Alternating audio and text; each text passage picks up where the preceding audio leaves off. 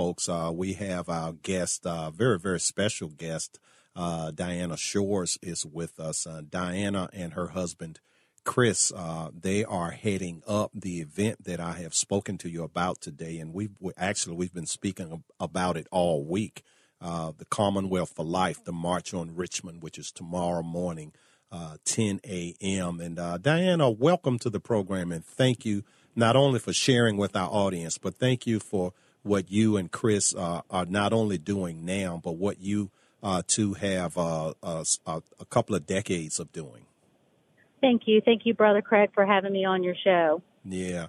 And, you know, this is really what it's all about, what you all are doing, and what I think there are going to be thousands. There's so much interest in this, that this is the Christian Conservative Constitutional Coalition, literally bringing their Christian faith out of the prayer closet and into the streets. You know, Romans reads, "I beseech you, therefore, brethren, by the mercies of God, that you present your bodies as a living sacrifice, holy, acceptable unto God, which is your reasonable service. And be not conformed to this world, but be ye transformed by the renewing of your mind, that ye may prove what is that good and acceptable and perfect will of God." Yes, that is absolutely right, Brother Craig. And this is about the people of God, the people of the Commonwealth of Virginia saying enough is enough. This rally is about people in our Commonwealth saying that we're tired of being fooled by politicians and their smooth words. We see the end game here. They've been exposed for who they really are. Now we totally understand why Governor Northam received $2 million from Planned Parenthood. Mm-hmm. We can totally see why Kay Corey right now in the General Assembly has this session introduced a bill that would provide for doctor-assisted suicide. Many citizens of the Commonwealth of Virginia don't even know this, and this is the time for us to wake up and see that there is an end game here, and it's not what we want. And you know, a few years ago, my grandmother is now 99. She'll be 100 years old this year.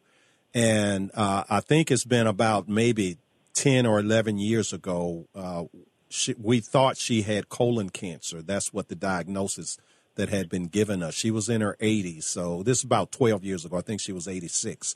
And they told us literally, I was in the room. I did not hear this secondhand, Diana. They told us to take her home, make her comfortable. She's had a good, long life. And, you know, at that time, that was the second opinion. But they've just rushed us out. And it didn't feel right. And I insisted on a third opinion. We went to another hospital. We went to Hanover Memorial. The doctor took the very same photograph of her, put it up, turned the light on, and he said, "I can go in there and I can get that thing." And he went in there, and it was not even cancer. Now, if we had taken her home, she would have died a very uncomfortable death because it was a very large tumor in her colon, but it was not cancerous. And so what you're saying is that not only do they want infanticide and aborticide, but they want end of life to put it in the hands of the doctor, which is what Zeke Emanuel wrote an op-ed that he said age 75 is old enough. Did he not? Yes. And that's the true agenda here. They want to snatch the babies out of the womb, and they want to take grandma too. Yes. And this people say, "Oh, that's extremist ideology." This is not extremist ideology. They are showing us by this Governor Ralph Northam, by saying that a baby could be born and then lay on a table while someone is making a decision about its life. Right. It's against the things of God. You and I both know that our days are numbered by God. Grandma's days are numbered by God. They're not numbered by Ralph Northam. That's right. Not or any other delegate putting forth a bill saying that somebody can make a decision to take Granny out. This is a time for us to really see the big picture here, the big agenda. This is a pro-death agenda. This is not a pro-life agenda. And the people of the Commonwealth are angry. The people of the Commonwealth are shocked by this, and they're ready for their voice to be heard. And that's what this rally is about tomorrow at Capitol Square at 10 a.m. You know, I have just been humbled by the number of people that have reached out to us saying, I'm so glad this is happening. It's time for us to do something. Or people being repentant and saying, why have I been looking the other way? Mm-hmm. What can I do? How do I get engaged? And at the rally tomorrow, that's what we're hoping that people will walk away with, that they will walk away feeling energized and engaged and knowing what they're going to do, what their game plan is going to be. Mm-hmm. Now, speaking of repentant, has one single Democrat delegate repented and said this is wrong? Just one? No. We only have one delegate who said, oops, I didn't read the bill. Mm-hmm. I didn't know that this is what was in the bill. That is not justice for the women of the Commonwealth. When you have elected representatives who have a bill that affects the life of a baby and the emotional well-being of a woman, not to mention a physical well-being of a woman, and you haven't even read the bill. Wow. Yeah. Now, tell the audience, because some people will think that we're overreacting, that this is just normal politics. But explain to people that, you know, Hitler got elected to power. That's right. And that these Dr. Mengele, these are the types of things that they did. So there is precedent for this. This is not some conspiracy theory of our imaginations run wild. Right. And if I could just talk a little bit about other things and tie it in here. So we've got a governor, and now we have an attorney general that have these blackface scandals. Mm-hmm. And I just want to say to the audience here that the same attitudes that dehumanize an individual and generate these racist mindsets, that's the same attitude that dehumanizes a baby in the womb. Mm-hmm. The two go hand in hand.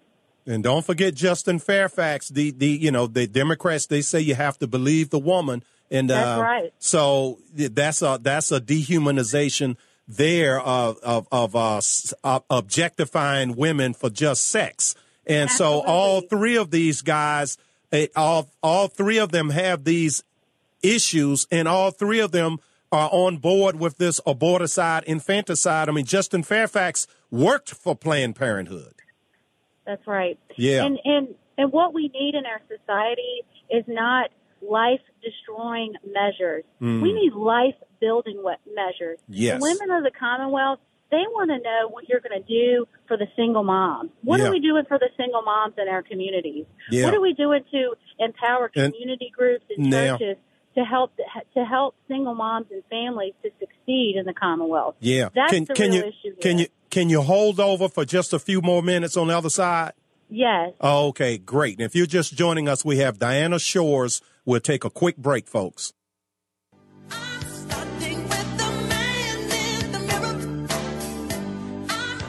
Welcome back to the program, America. Your friendly neighborhood hatchet man, Brother Craig, coming back at you live. And my special guest is Diana Shores, and she and her husband, Chris, are the organizers of Commonwealth for Life, the March on Richmond, which will occur tomorrow morning in our hometown of Richmond, Virginia. And you know, Diana, and thank you again for staying over.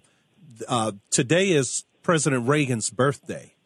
And there was, that's right. Yeah, and he was a pro-life president, and there was a black female doctor, and this is for, this is Black History Month. I like to give these little tidbits out every now and then. But Dr. Jefferson, she was the first woman, black woman, to graduate from Harvard Medical School, a physician with 28 honorary degrees, dedicated her life not only to caring for the sick, but exposing the evil of eugenics and the abortion industry. She co-founded the National Right to Life and is credited with bringing Ronald Reagan into the pro-life movement. And it's interesting that these people, these Democrat politicians, they feign all this false anger at a 35-year-old picture, but Planned Parenthood started out as the Negro Project.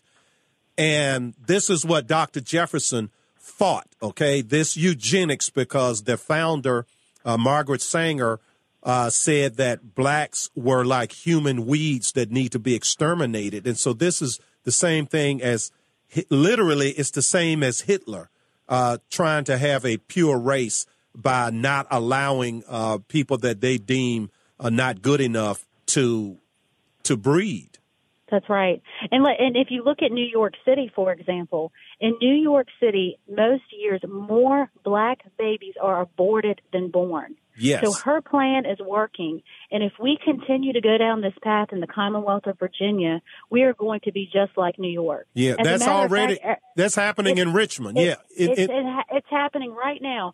And we've got 15,000 abortions in Virginia every year, which doesn't sound like a lot when you're looking at 60 million babies that have been aborted since 1973. But that's about 15,000 women every year, women of the Commonwealth of Virginia that are hurting, they're desperate, and they're alone, and they're turning to abortion because they feel like there's no other alternative. Yeah. And what we need to do is spread the word that there are pregnancy centers all across this Commonwealth where women can go and they can receive love, attention, and mentoring. The fathers can go as well. And pregnancy centers are there to build life, to build families, and just kind of to go back to what I was saying earlier, you know, what we have going on right now is a destruction of the family, whether we're talking about euthanasia or partial birth abortion or the extremes of infanticide. Mm-hmm. And so we need to really start taking a heart check here in the Commonwealth and asking ourselves who we are as a Commonwealth. And I think that when most people do that, this is not a path that they want to go down. Yeah, yeah. Now, how many pastors have you heard from? Because one of my big issues is pastors will not speak. They want to, I don't know what they're doing, playing it safe, or they don't believe this. I know the Barna studies say that about 1/3 of pastors or students in seminaries, about 1/3 of them do not even believe in the fundamentals of Christianity, namely that Jesus Christ is the Son of God. So, it's not surprising that all pastors are not on board, but one would think that there would be literally hundreds and hundreds of pastors calling you. How many pastors are involved? Well, we're hearing from pastors all across the Commonwealth from all different denominations. We've got Catholics and Protestants. We've got Baptists and Methodists. We've got all kinds of people from the faith community who are coming forward. But, Brother Craig, you're absolutely right. One of the things that my husband and I work on is getting pastors to begin to start talking to their congregations about these social issues that they don't want to talk about. Because if we can't talk about them in the church, then where can you talk about it? Right. That's right. We should be asking ourselves, every time a bill comes before the General Assembly, we should be looking into it, and we should be asking ourselves, what does God's Word say about that bill? Amen. What does God's Word say about that? And so that is what I think is fundamental here with the pastors and the church leaders, is encouraging them and giving them the tools that they need to educate and to empower people in their congregations to stand up and to be active and to do something. Yeah. But just thank like you said, we're 30 seconds. Yeah, we're 30 seconds to the end. So tomorrow, 10 o'clock on the Capitol grounds. That's right. We'll see you there. Okay. Thank you so much, and God bless you. God bless you. Bye-bye.